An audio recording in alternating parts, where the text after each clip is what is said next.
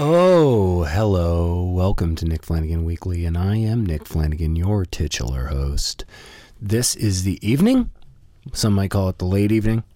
I've been meaning to do this intro for a while, and now I'm doing it. We recorded this interview with Jamal Severin Watson last Friday or something, and let me tell you, life just comes at you so fast these days. Next thing you know, here it is, Monday night, under the wire. What does that mean? Under the wire? Lambadaing and then limboing past the finish line. Here it is. We've made it. Victory. Podcast interview released. Thank you to Andy Lloyd, super producer, for putting this together. This is Nick Flanagan Weekly. I am your titular host. Did I mention this already? I cannot remember. My memory and mind is a sieve, which is being held by a hamster. They have small brains. Don't have much really to say. I'm so wiped out that this is not going to be probably the most exciting intro, but let me tell you something.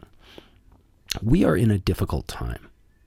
Don't get it twisted.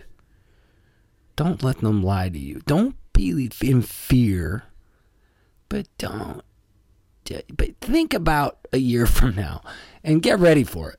That's all I'm saying. And nowhere is this more pressing, at least here in Canada and very likely in the U.S., than with businesses.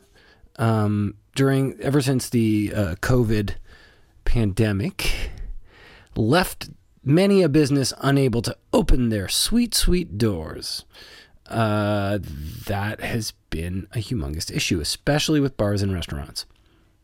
And Jamal, whom I mentioned earlier, is the owner of a bar called, he used to own a bar called Unlovable. He co-owns with all, but he owns a bar called Unlovable, which was my fave. Total local, classic local, and a place I spent a lot of time at, and I've known him for many years, and I actually did a comedy show there with a former NFW guest and human being outside of having been on the podcast, Steph Tolev. We had a show called Laughable and Unlovable. Oh, it was a joy. It was a hoot. We loved it.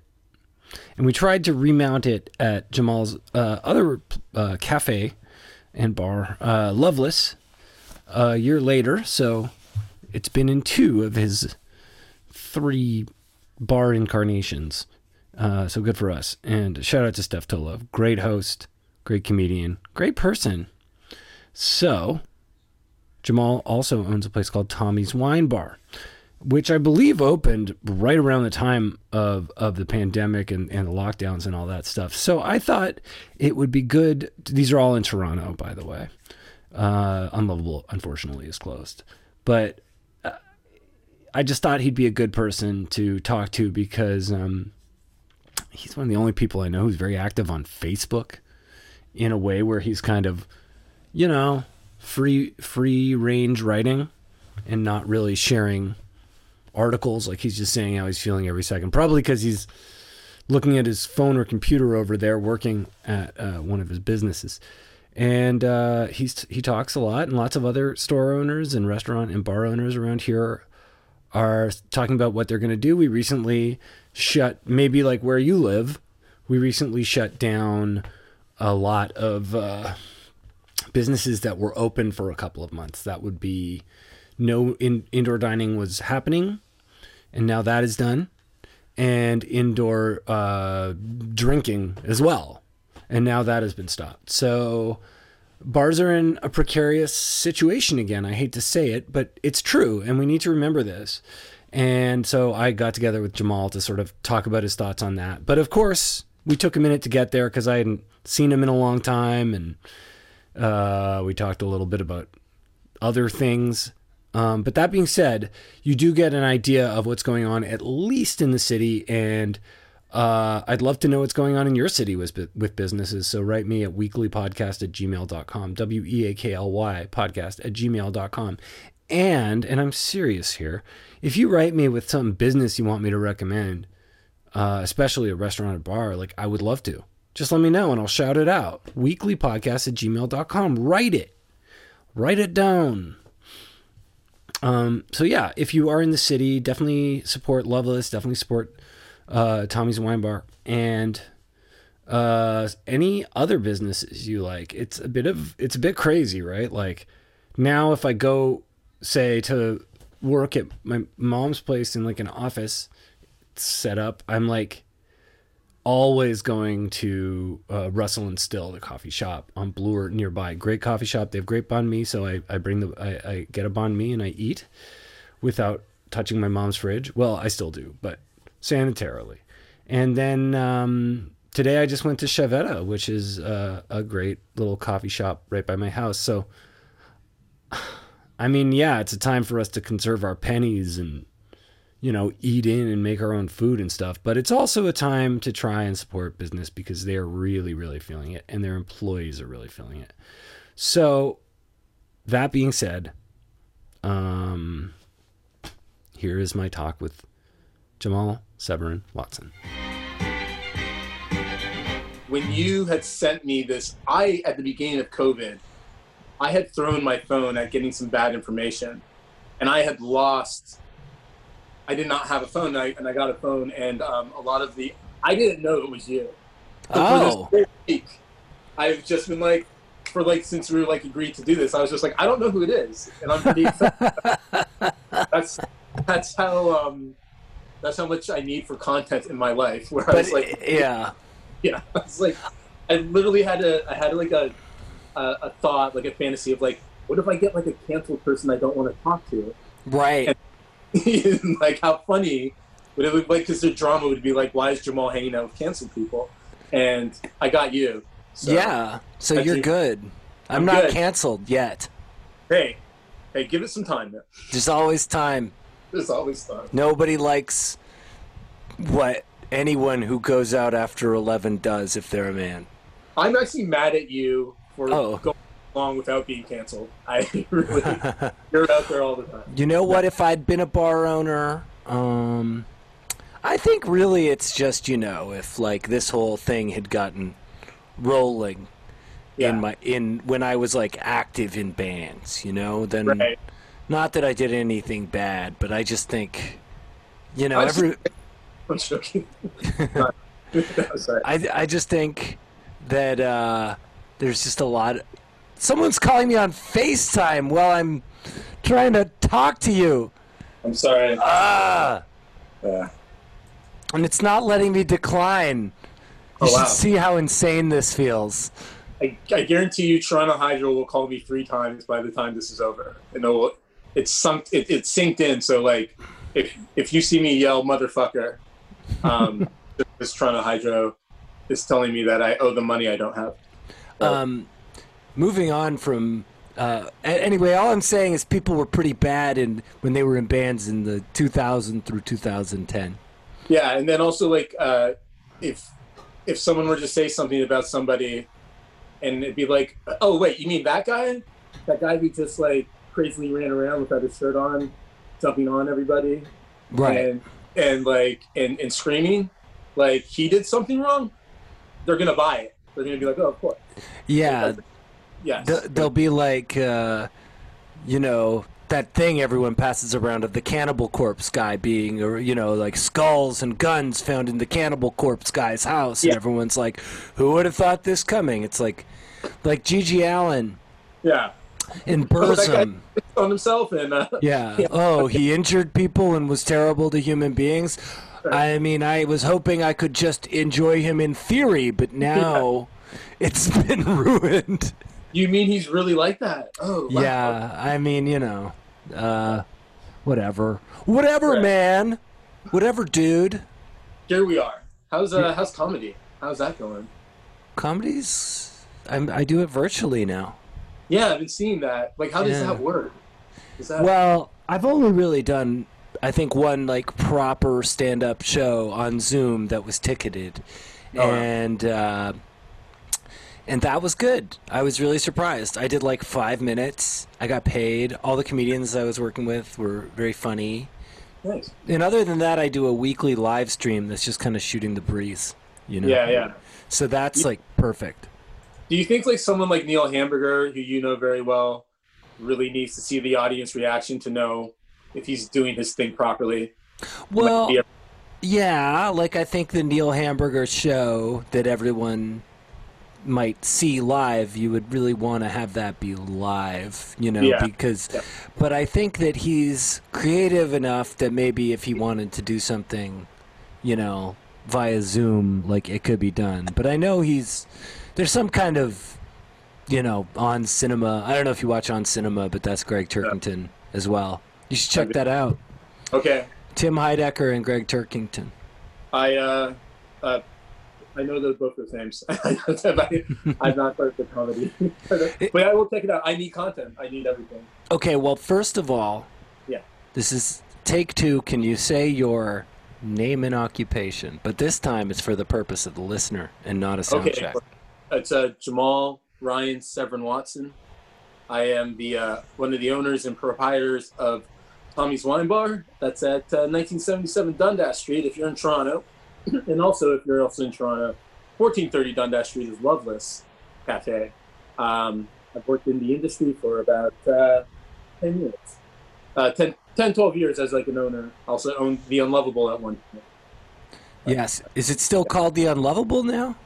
The people who took it over, very nice people from Ted's Collision. It's called Hanks. Hanks. Oh my God, it's the people from legendary Toronto bar, Ted's Collision, one of the first bars. That's cool.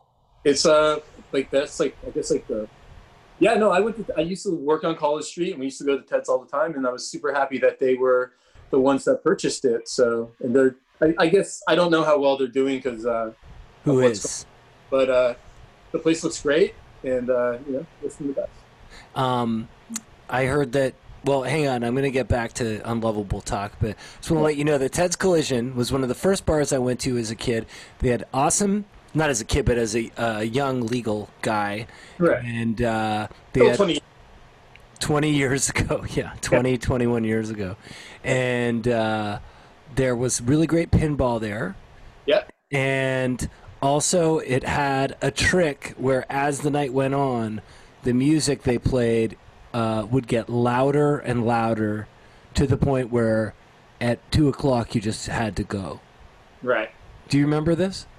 I think when I went there, that wouldn't deter me. No, I don't think it deterred me at that time either. But as I aged, maybe. And then you'd go back there. Like that was one place I would go back to probably when I came back after 2018 a couple times, and it was the exact same. Yeah, it doesn't. Great. I think good bars do that. They don't change too much before we get back to Unlovable. But like we used to go. I used to work at this place called Patina, and I was a busboy at the beginning of it. And it was one of those places where everyone you were serving clearly had more money than you, and they would tip very well, but still not enough money to do anything. You know, when you're just trying to power drink and get. That was Ted's Collision was perfect because it was across the street. And we used to run there, and we all had to wear red shirts for some reason because working out was a uniform. So it would be 17, it'd be like 6 or 7 people at the same time every night going into Ted's. All wearing red shirts. I love that. Yeah, it was silly. Do you know once this past Christmas we were in New York? And we would go to this bar called Rudy's. Maybe you've been to it. It's got like a pig outside of it. It's in Hell's Kitchen, kind of near Times Square. They give out free hot dogs. Nice. And it's very old, this bar. Yeah. And the hot dogs, probably. And why not? Yeah. And we went in there, and there was one of those like FAO Schwartz toy soldier guys, like in his costume, having a beer and a hot dog, probably. It was very seasonal and beautiful, you know. Is it like was he having a beer? there are 2 times to have a beer, I feel, if you're wearing that outfit, and it's either if you just got done or if you're just going in. Right. Like, here we go. Or if you're on break, frankly. I mean, I think there's a lot of times you might be at a bar with that job. Like, Yeah. Or if you said, I have to go pee. Like, don't even count this as a break. Just a rewind up, yeah. Or if you said, I can't find my son. I need to urgently. That would count as a break, I guess. Yeah. But, I know I look like a soldier, but I have to leave now. or this woman just asked me to help her find her son. Yeah. I had one of those. I just had that the other day. I was in Hyde Park. I was high. I was stoned, and I was walking, and there was a guy behind me, and he had a dog, and in front of me were two kids, both on their bikes. You know how Hyde Park always has like the cars going?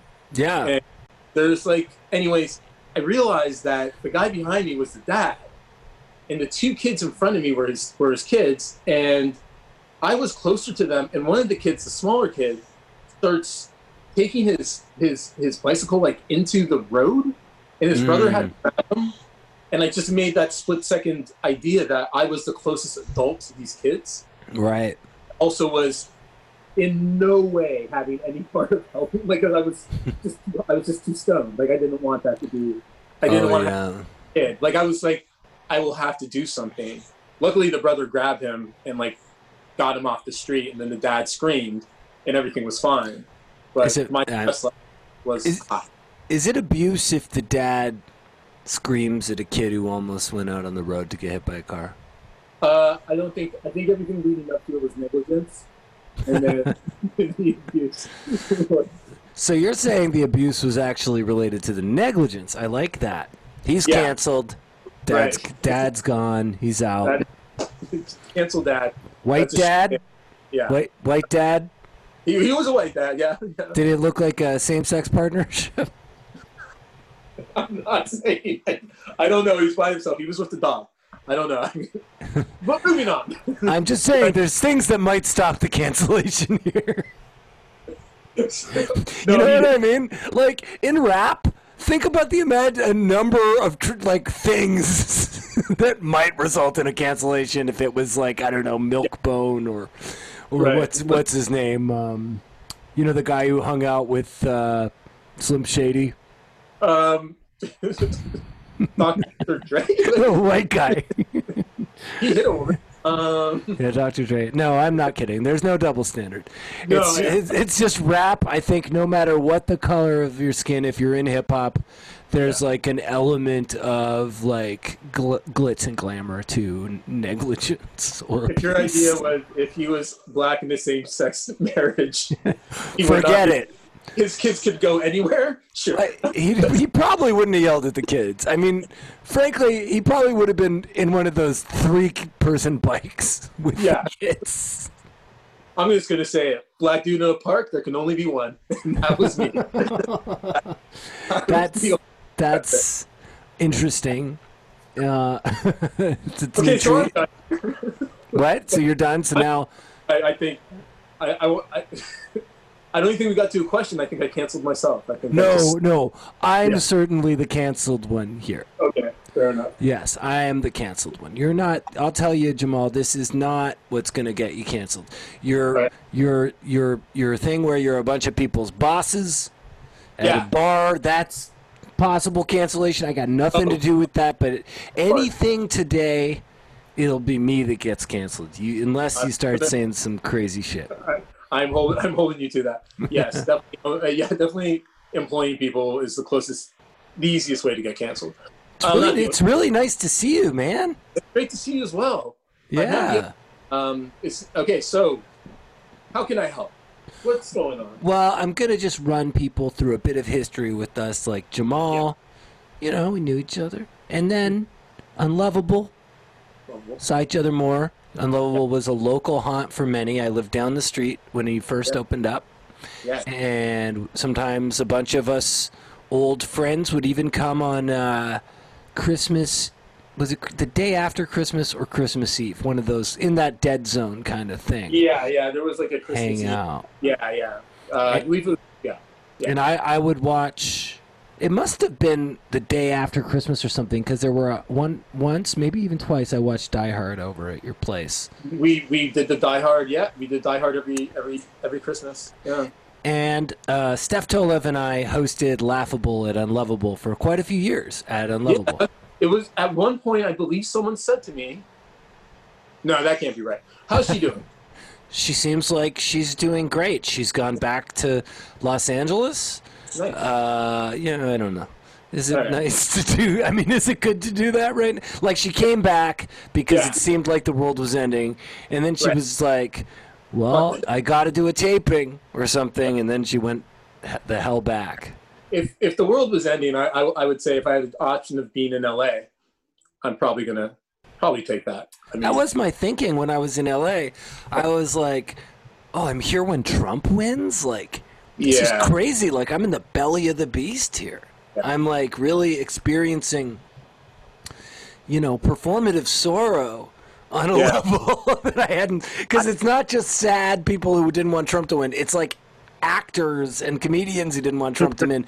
And those are the kind of people who are just like, they basically stopped being actors and comedians like ever since Trump won. Yeah. I lived in Atlanta, Georgia for the last 2 years of Clinton and all 8 years of George W. Bush, and left before I even got to see Obama there. So it was like, I only got I got nothing but the bad stuff. So yeah, that's rough. I mean, I thought it was bad at the time, but apparently it was a better time. Yeah. I don't know if it was a better time, honestly. I mean, this is the problem. It's like we're all like, oh, you mean like that thing where Joe Biden was like really harsh on like Anita Hill or whatever, and or the super predator thing that was maybe not him, but it was like Hillary Clinton before. Yeah. And like, what was Hillary Clinton said? When I see a young black male, I see an apex predator. No, I didn't. Did she say that? I think she said that. Like, I know she said, we came, we saw, he died, about, and then laughed about Gaddafi in a very famous clip you can watch. But, I'm not here to try to get people to not vote for Joe Biden. I think they should definitely vote for Joe Biden. And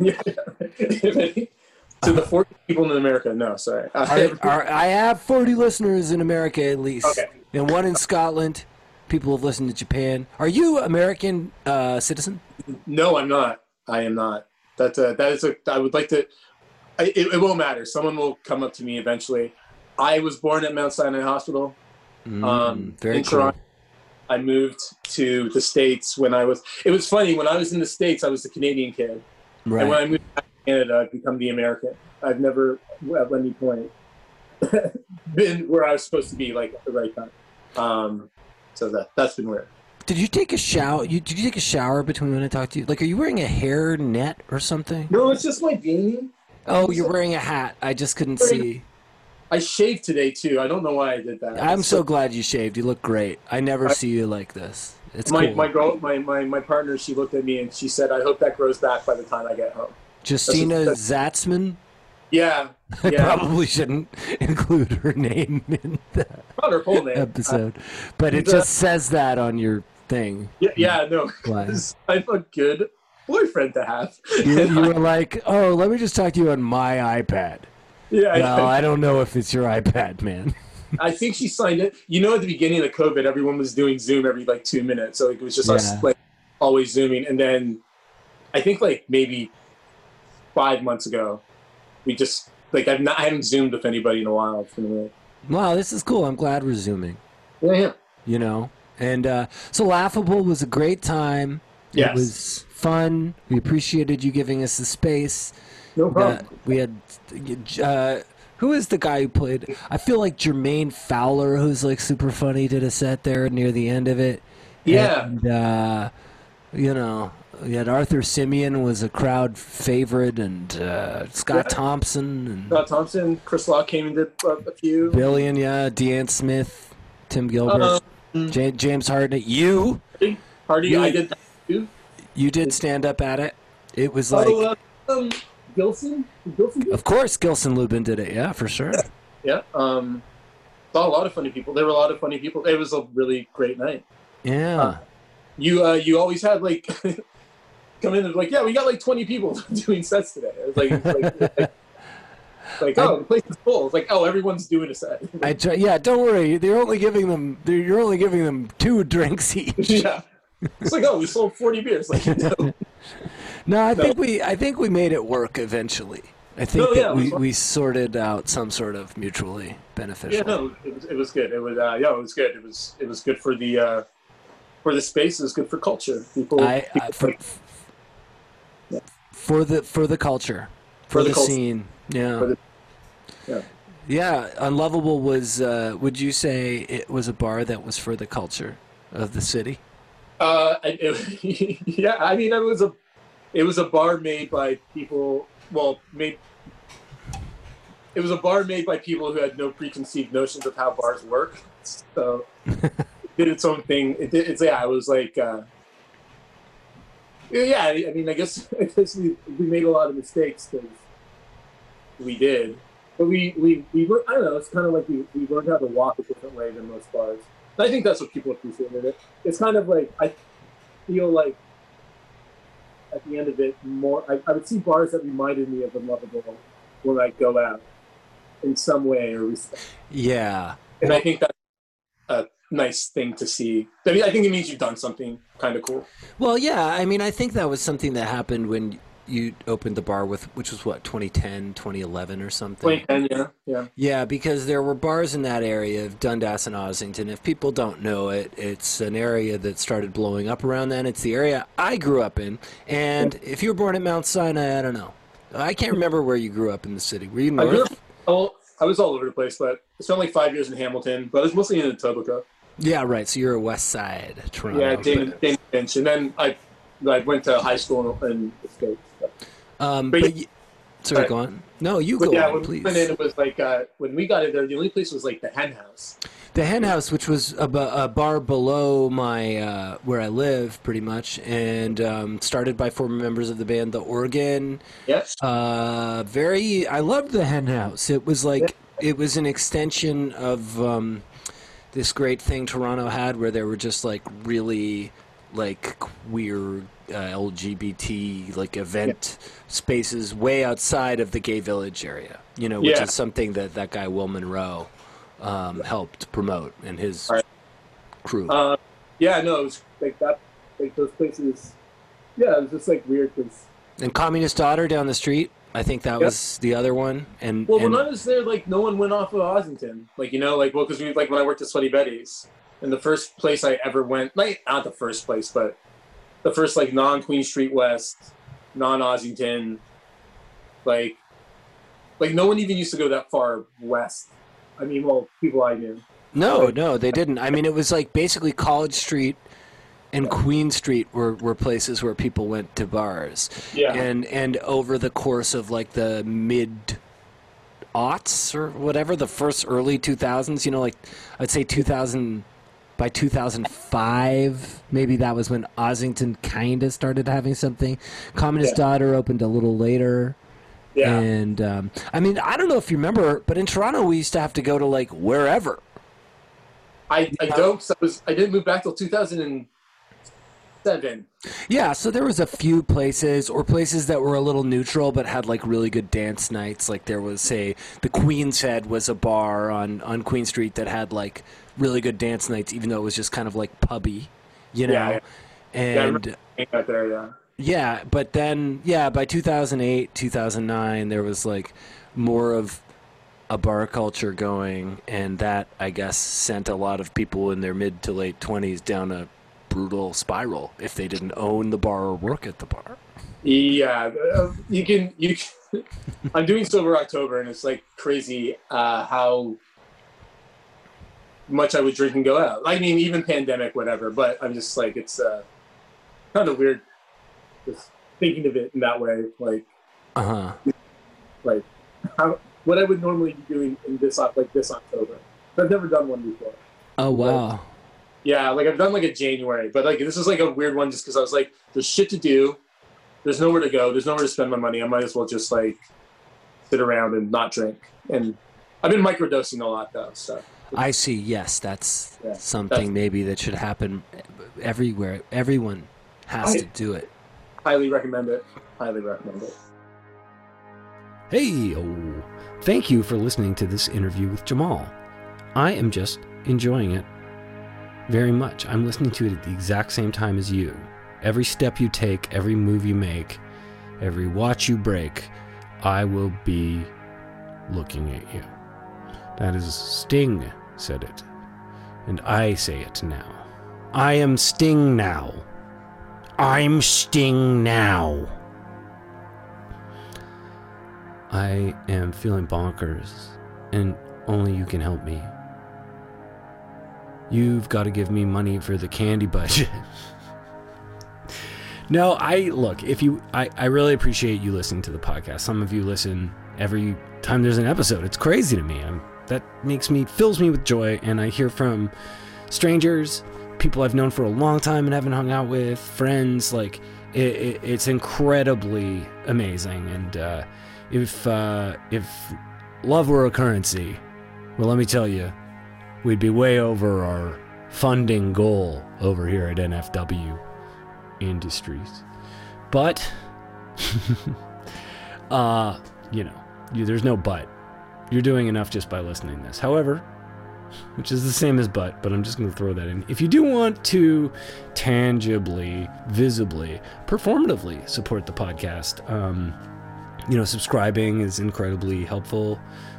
Rating it on iTunes so people see, oh, it's a real good one, eh? And reviewing it so people know why, oh, it's a really good one, eh?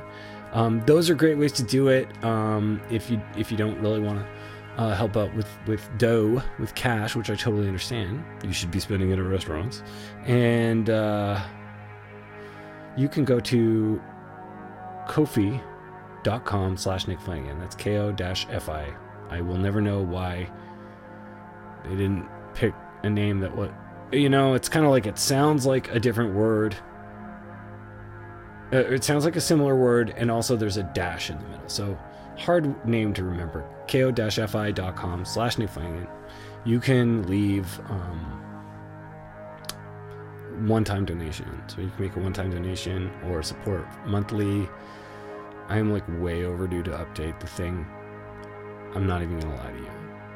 I'm trying to put out at least an episode a week, but sometimes it's 3 or 4. So hopefully you think maybe that's enough. But if not, it is a goal to just get you as much extra stuff as possible. And I do have some extra stuff as well. So yeah, you go there or patreon.com/Nick Flanagan. But the cool thing about Ko-fi is that it doesn't really take any fees off the top. Anyway, I'm sorry. I said a bunch. I took your time with asking for dough/dosh/moolah. And now back to my talk with Jamal Sebram Watson. Thank you.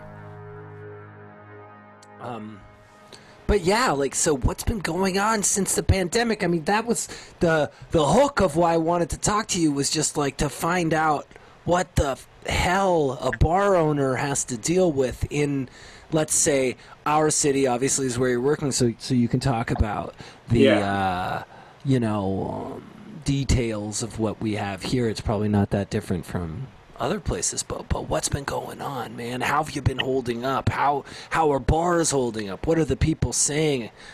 I would okay, well, the main thing is a three-legged dog still walks. It doesn't really, something happens and it doesn't mean, I get things are closing and people can't make it, and that's terrible, obviously, but you're going to hear it a lot, and people get annoyed by this word. But we had to adjust. We had to pivot. We had to change. It's been, it's an uphill battle. It's a challenge. I will say, the one kind of nice thing was you remember a few years ago at Unlovable when we got shut down, and many years ago, but we got shut down because we had too many people in there, and it was a mess. And that was a mess. I do remember that. That was brutal. We got busted for overcapacity, and so we would have to keep the door at 30, and people would come in and be like, it's hey, we can't let you in. We're at 30 people. It's I've been in here when there's been like 90 people, which was true. But like no one was really like, they were just like mad that they couldn't get in. The main difference between this, well, not the main difference, but one of the differences in this situation is everyone understands why they can't come in. You know, everyone understands, most people, 99% of the people realize that it's nothing personal, it's not malicious, it's not like we decided you and not you. It's like we're all dealing with the same thing. Right. So that kind of empathy and understanding is going a long way. I can't speak outside of Toronto itself, but I will say it's been you don't want to ever talk about things you don't know about, and so like that's you. I do, but yeah, I appreciate that. Yeah, I don't about you. Yeah. Right. I don't want to talk about things I don't know about. But the thing is, when I hear the people who are making the decisions talk, it becomes really apparent to me they don't know what they're talking about. And when the people who are making decisions don't seem to have a good gauge on what's going on, that gets really scary very quickly. Well, do you want to just like maybe quickly get people up to speed on what the authorities have kind of decreed or whatever for people's information? There's been 3 stages, so to speak, in Toronto's pandemic response. Stage 1 is when we got all stay home, nothing but essential businesses are basically open. Stage 2 is kind of the same, but there's like takeout or something. And stage 3 was like you could dine inside. It's kind of dumb. Stage 3 was like, okay, almost everything can happen again. It's like, well, what can't there be stage 2.5, which is what we're basically at now. As shit got real, now we're at a modified stage 2, they call it. So nobody can drink inside of the bars anymore, right? And nobody can eat inside the restaurants anymore. But there's still it's warm enough relatively for patio stuff. I'm assuming takeaway drink purchasing is still a thing. And what else? Yeah, that's basically it's you can do all those things. Like you can still like basically just so everyone knows, like our numbers went up. It's spiked. And then try not to talk about the 6 months that they said this was going to happen. And then when it happens, they don't seem to have an idea of like how to. Absolutely infuriating.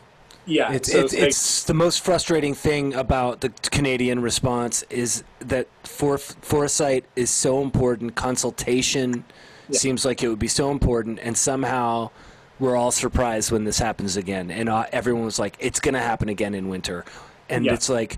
I worry so much about the businesses. Sorry, I'm interrupting you. Go on. I mean, I was just going to say, like, I worry so much about the businesses.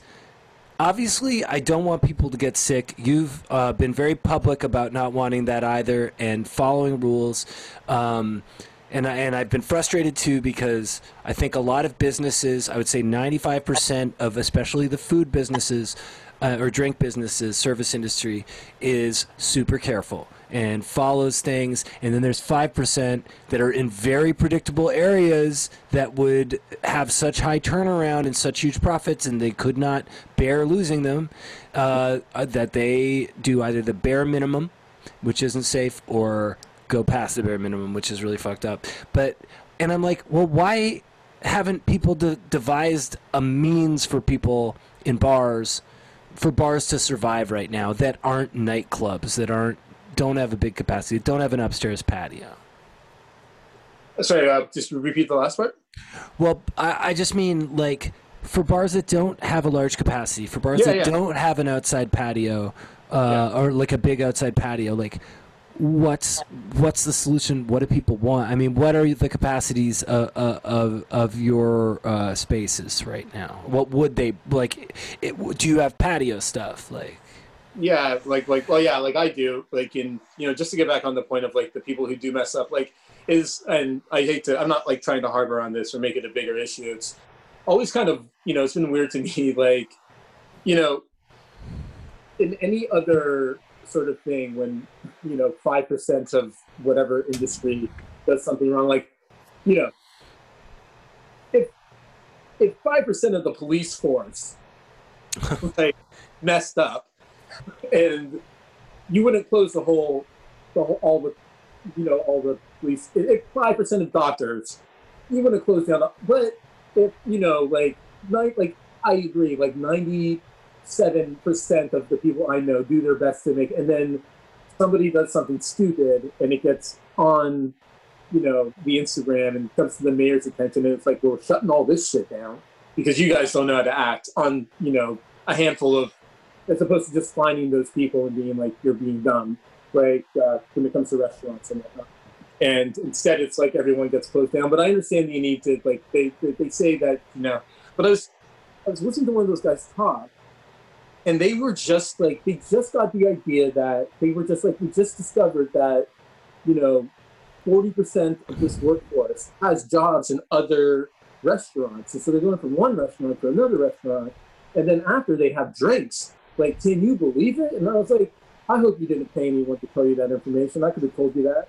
And like, these are like the smart guys in the room who are just figuring this out. Like, they were talking about like super spreaders of some sort.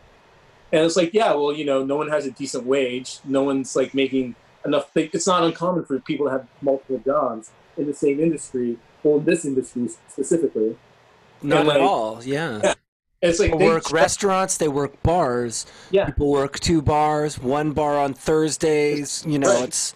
And they're going around, and they're like, these guys are just getting this idea. Like I was like, guys, like, that's not new information. It's like the fact that you guys are just figuring that out lets me know that you don't really know what's going on.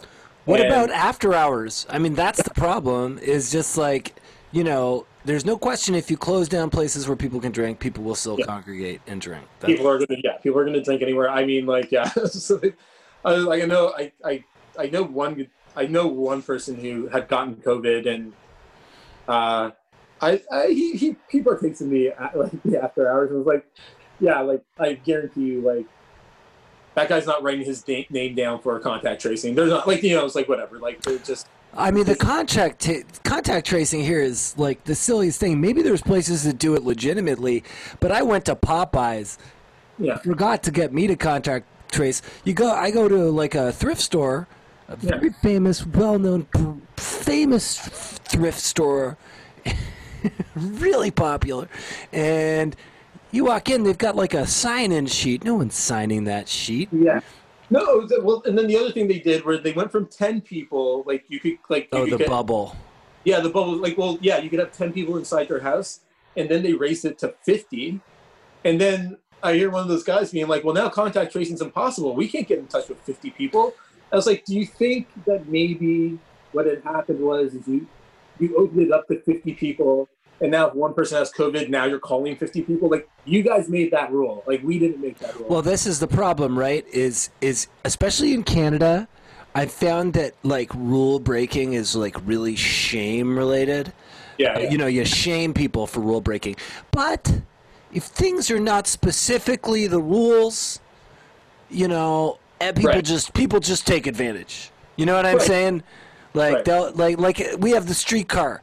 Or the bus. There's no sign that says please line up in an orderly fashion. Yeah. So a lot of they've kind of fixed it lately, but it was bad. Trust me.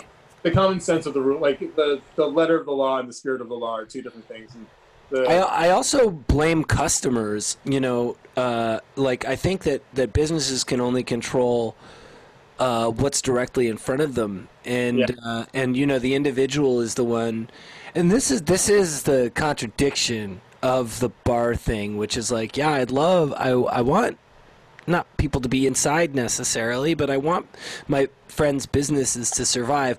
I just wish people didn't make such poor decisions when drunk. Yeah. And that includes me. I wish people would get drunk and act better. Honestly, I bet you do. Yeah, that would be a dream of mine. You've probably seen and done the worst things. I've never seen a drunk person become oversensitive and silly and mean and smell, just like mysteriously smell. Yeah, and just keep like kind of the eyes just dart around the room.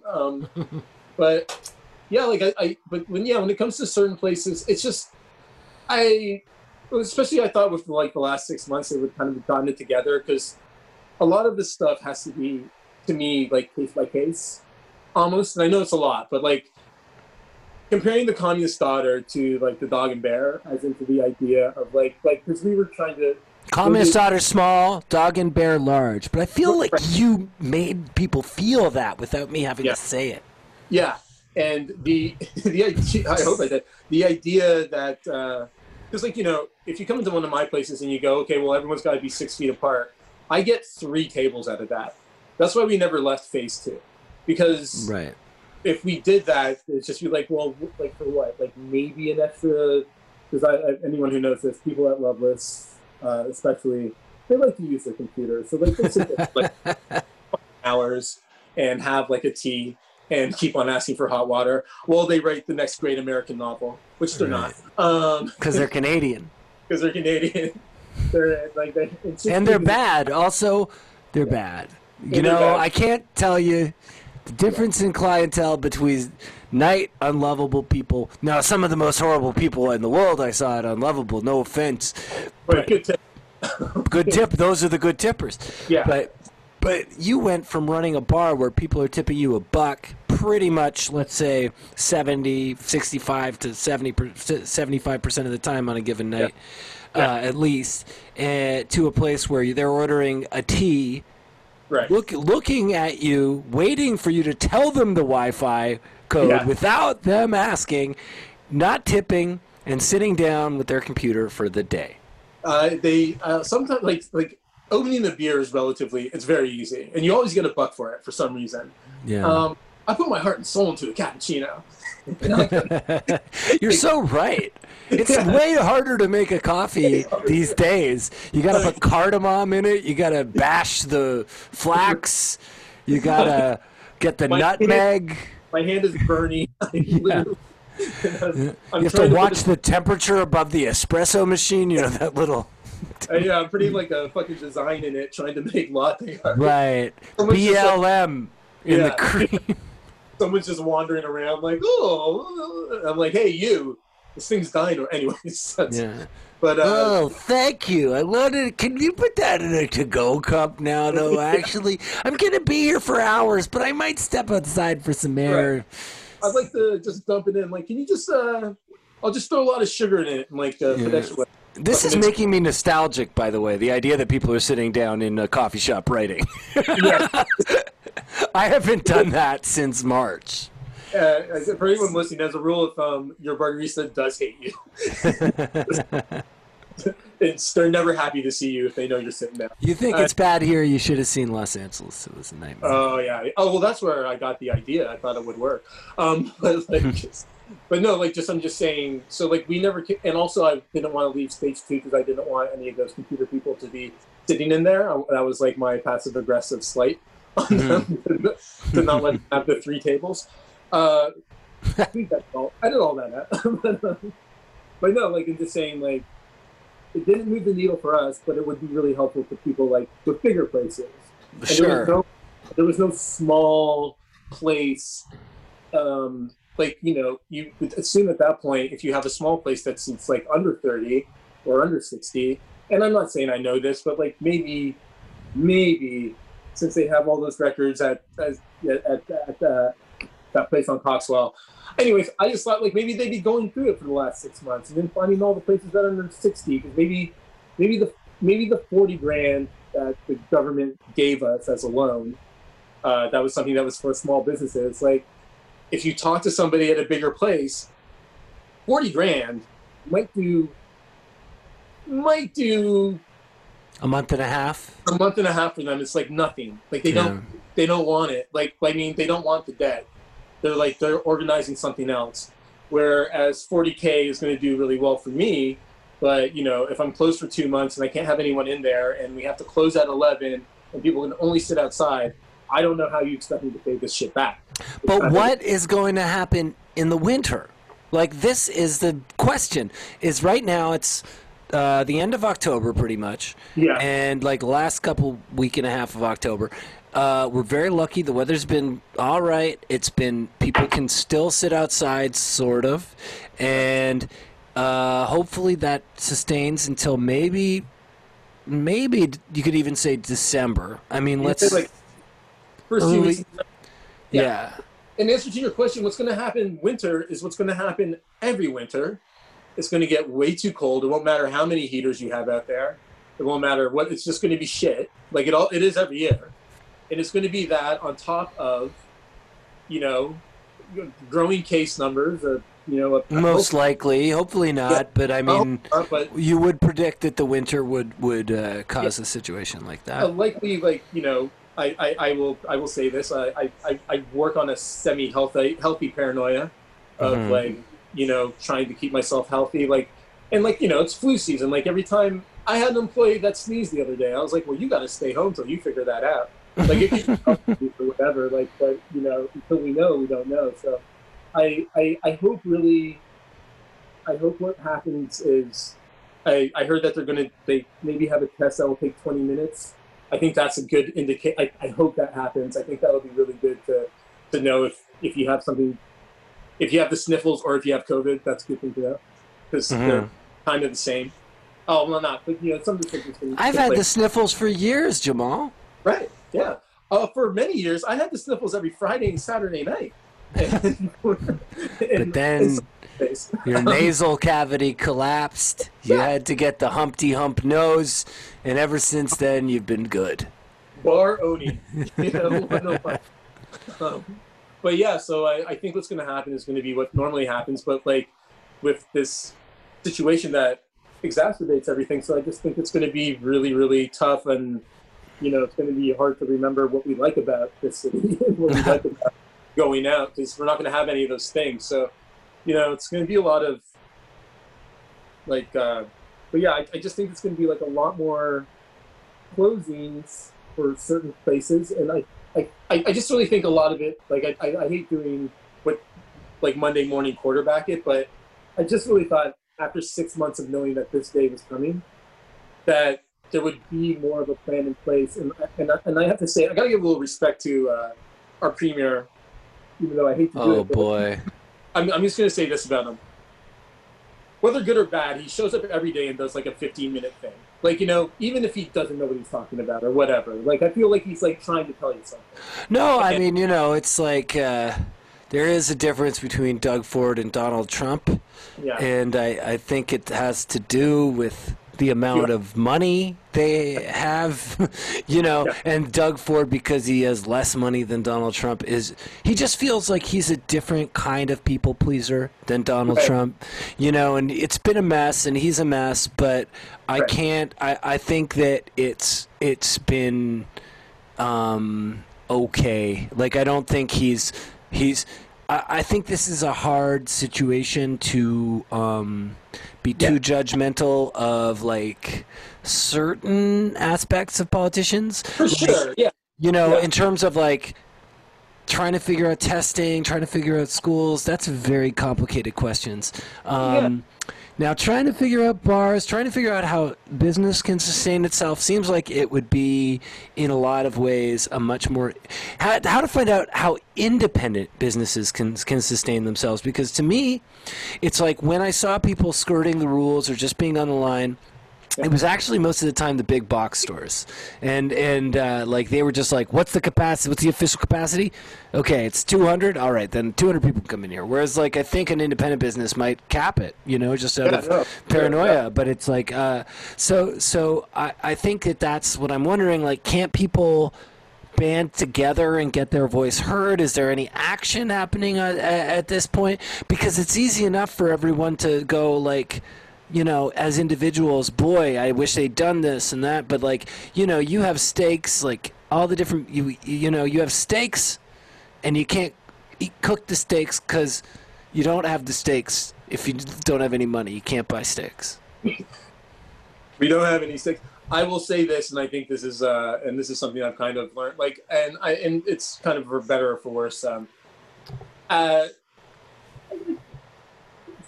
For many years, and when you talk about the galvanizing one voice, and usually it's kind of done through the BIA, which kind of is the business right, local business associations, yeah. But, as far as Helder. Yeah, Helder. Yeah, I don't think he's anymore, Oh, but we never really, for whatever reason, our small businesses and small restaurants, and because I get in, honestly, it is a pretty cutthroat. As much as well as you wish everybody, you want yourself to do as well as you can too. So so we you don't want really, people to close? no, not some people. They No. can't drink at their own bar if they don't have a bar. Yeah, They got to go to your bar. they gotta go. But yeah, it's just kind of like we just never communicated like that, and I think that might have been like kind of one of those short-sighted things. Like no one ever thought this was going to happen, but I kind of feel like since we didn't talk a lot, us trying to get together and like getting us all in the same room and trying to be like, hey, like we need this or whatever. It's like hasn't been like really easy. I don't think anyone's even like, especially in our BIA, like we're just going through our through the deputy mayor Anna Bile. It's like the person that we have to talk to, and she can only run it up so far. And like I don't think half that shit leaves her table because she knows it's not going to get done. And but like I've seen what like the gym guys, like all the gym guys got together because they were mad that the people like were like they banned gyms, but they're allowed to if you're doing like dance choreography, you're allowed to do that. And now like, but the dance people got like 40,000 signatures together, like all of them. You know, like we got to do some shit like that. We got to do like a petition, I guess. But I do not. But what know. would you petition for? Well, we do want to petition. Like, I think the only thing that like, if anyone just asks me, and I can only speak for myself, all I want to do is not pay rent right now because it's the one thing I can't afford. And like, I don't mean like, Yeah. I'm not saying like I mean like not paying, because the thing is, I won't have enough later either. Like, you know, like I'll see what I can do or whatever. Like, but I mean, like, Yeah, a loan like you talked about receiving Yeah. of $40,000 is Right. like ultimately it's like if you don't make $40,000, you Which- know, anytime soon. right on a good year, I'm not making $40,000 profit anyway. Yeah. So I don't really know where that's coming from. So that's all my extra money. But like, I think all I really wanted was to, during these unprecedented times, to something had to happen. It's like, well, I'm not open for 2 months. I wasn't open for 2 months because like that's when we were in phase one. It's like you guys are dictating what times I can be open, how many people can be in there, and all this other shit. But you're not giving me anything to like to make the rent. And like I just want to say this one thing about the rent thing is at the beginning of this they made a rent subsidy and they let the landlords had to apply for it. And I was talking to a friend of mine and he was like, why aren't these landlords taking this rent subsidy? And I was like, I'll tell you why. It's very easy. If you own a restaurant or a bar, that landlord has no reason to apply for that rent subsidy. It's actually better for him, for you to close your doors. He gets a liquor license. He gets all the equipment. He gets like all of that stuff. And that's Right. more than him paying 25% of rent. And anybody who's ever owned a bar could have told anybody that letting the landlords make a decision that was going to affect like the tenants in it was a bad idea. And now when they Yeah. run out they run out the new rent subsidy, and now they're giving it directly to us because they know that the landlords weren't taking it. But once again, no one asked anybody in the industry. It's just a bunch of people who don't know anything about it. Like they don't know. Like I've not seen. I know they have economic advisors, but when Doug Ford does his thing, it's like, you know, fair enough. It's like the doctors and the doctors. That's good. Whatever. That health is the most important thing. But all this other stuff is like pretty easy to fix, and I feel really bad for the people who lost their investment and their dream of having a restaurant or a bar because of the fact that the government just did the wrong move. And I think if they Yeah. ask them, like, dude, just give me the money directly, I'll pay the rent. You Well, know? But The other reason I think subsidizing, look, Canada has this thing in my eyes of half measures, you know? yeah, We got healthcare, we don't have dental, we don't have eyes, you know? We got, or we don't have, and we don't have prescription money, you know, unless you're on like ODSP or like, you know, whatever you'd call it, Ontario Disability, unless you're on Yeah. disability. And that goes down a lot through the line, and now we're at a point where it's kind of not going to work with like straight up half measures because, you know, on the one hand, to Americans, it seems like, wow, they're doing wage subsidies for businesses. 75% of wages are covered. You know, they're doing this loan. You know, they're doing, go on. And it's like, yeah, but we're still screwed. You know, like it's like ultimately less people, even if you gave complete freedom to a bar, less people would be going to this bar in a pandemic. It's like, I totally see in a way why gyms and cinemas are angry because they were one of the first things completely restricted in this change, because people are so freaked out of gyms and movie theaters that nobody's going anyway. So they're actually safer. You know, I don't know about gyms, but I know cinemas. That's pretty much the case from what I've heard. People are freaked out. Yeah, you go to the movies and like there's 10 people in a 200 seater. You know, like finally got it. It's like a Larry David dream. But with masks on probably. The masks on, jerking off. Finally, old Toronto. It's like I definitely agree with like the pick a lane, because it's kind of like they went half in on health and half in on the economy, and they just screwed both of them kind of like, you know, it's like it's just like we're just in the same position. Like people are still kind of scared. People really don't know what's going on, and they still don't know if they're going to make money, and they don't know if they have a job in the next week or two, and it's just like, so it's like, you know, like if you are really that concerned about health and safety, then just make it so people don't have to like go to work or leave their house if that's possible. If it's not, and you want to do economy, then if you want to say we're gonna do it, then do it. But like do something, like, you know, like kind of, you know, trying to get the seesaw right in the middle is kind of a whole thing. So then you're both up in the air and you got to jump down and you break your crown. Yeah. Right. And someone always hits their ass and And did you with the whole what do you call it? The George Floyd, and I mean it goes on with the whole BLM kind of re-escalation, you could call it. The spotlight going back on that. You put a sign up. You changed Loveless's name, right? Yeah. Well, we changed it to Love Us, which was I was watching basketball and like actually that dude. Kemba Walker. I was watching the game. It was Boston. It wasn't where they were playing the Raptors, so I wouldn't do that. But the NBA had approved like 17 things you can wear on the back of your shirts, and one of them was Love Us, and you know, it's called Loveless. So we changed it and put the BLM to, you know, it's such a it's such a terrifyingly surreal thing to be, you know, a black male, and then also to be a business owner and to employ all these white people, and just trying to been there. Sorry, I'm right there. I've been there, man. Yeah. It's just so it's kind of like I am none of what you just described. Never been a white employee. Never been a black business owner. You're an entrepreneur, man. It's just, but it's just I wanted to do something, but I just didn't want to like be like BLM and like just leave it like that. And like went to a few different protests and like got together with some people, and it just kind of came, and like people like it's just, I don't know. It's just one of those things, like you got kind of speechless about it, because it's like, God, this sucks that I'd even have to do this. But yet we're in this situation where we have to do this in like 3 months. Yeah, and you've witnessed, in a weird way, a version of like northern.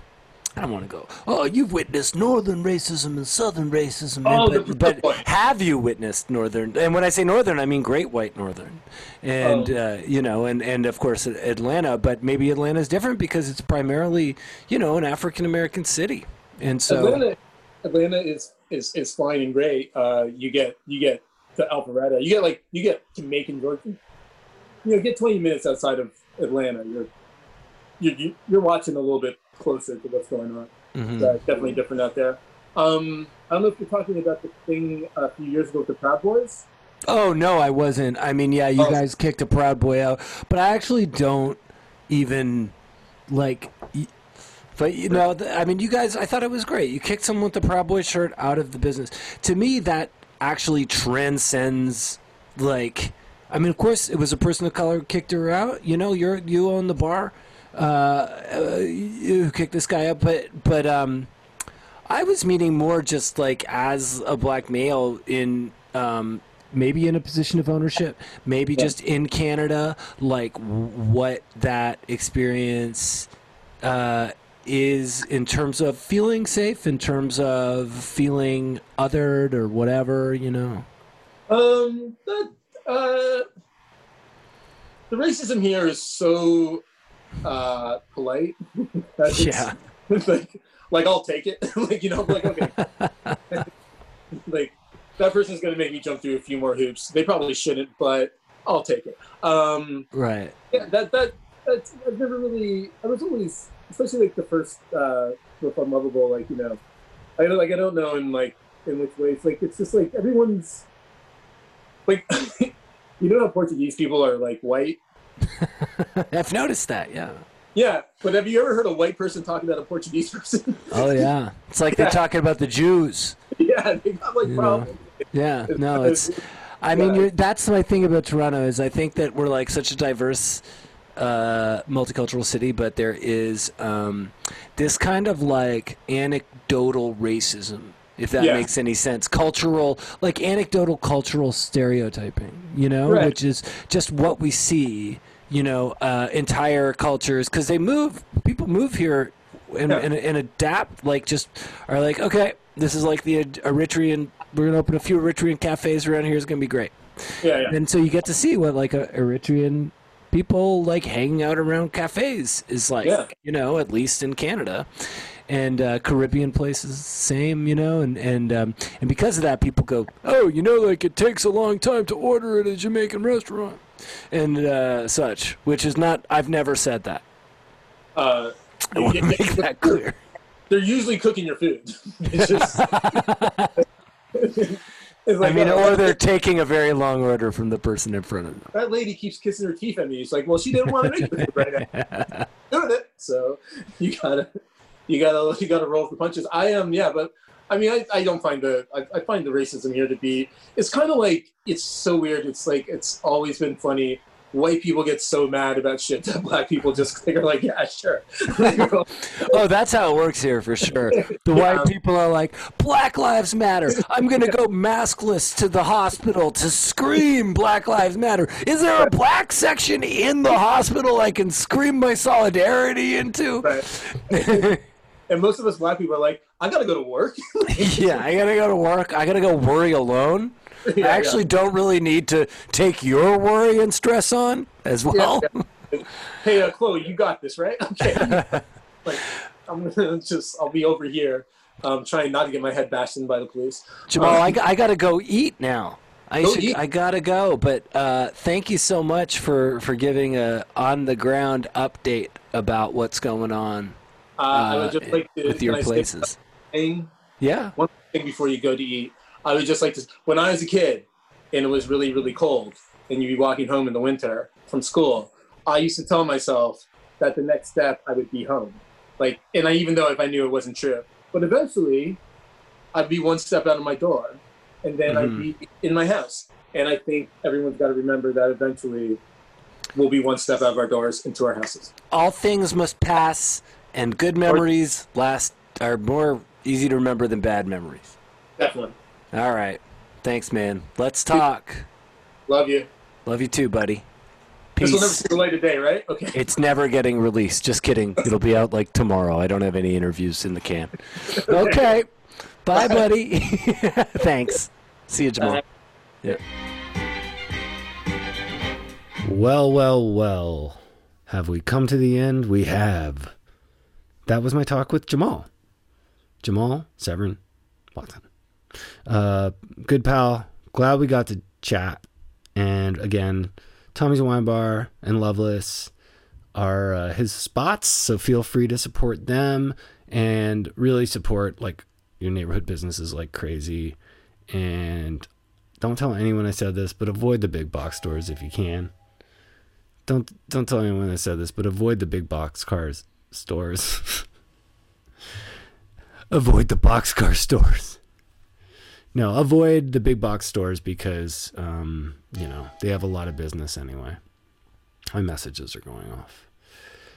And yeah, if you want to support Nick Flanagan weekly, I being Nick Flanagan, the producer being Andy Lloyd, subscribe, rate, review, patreon.com/Nick Flanagan, ko-fi.com/Nick Flanagan. And stay safe. Have a great time now that you're finished listening to this. Oh, man. Nick. Oh, God. Flanagan. Oh, Weekly. Oh, man. Nick Flanagan Weekly.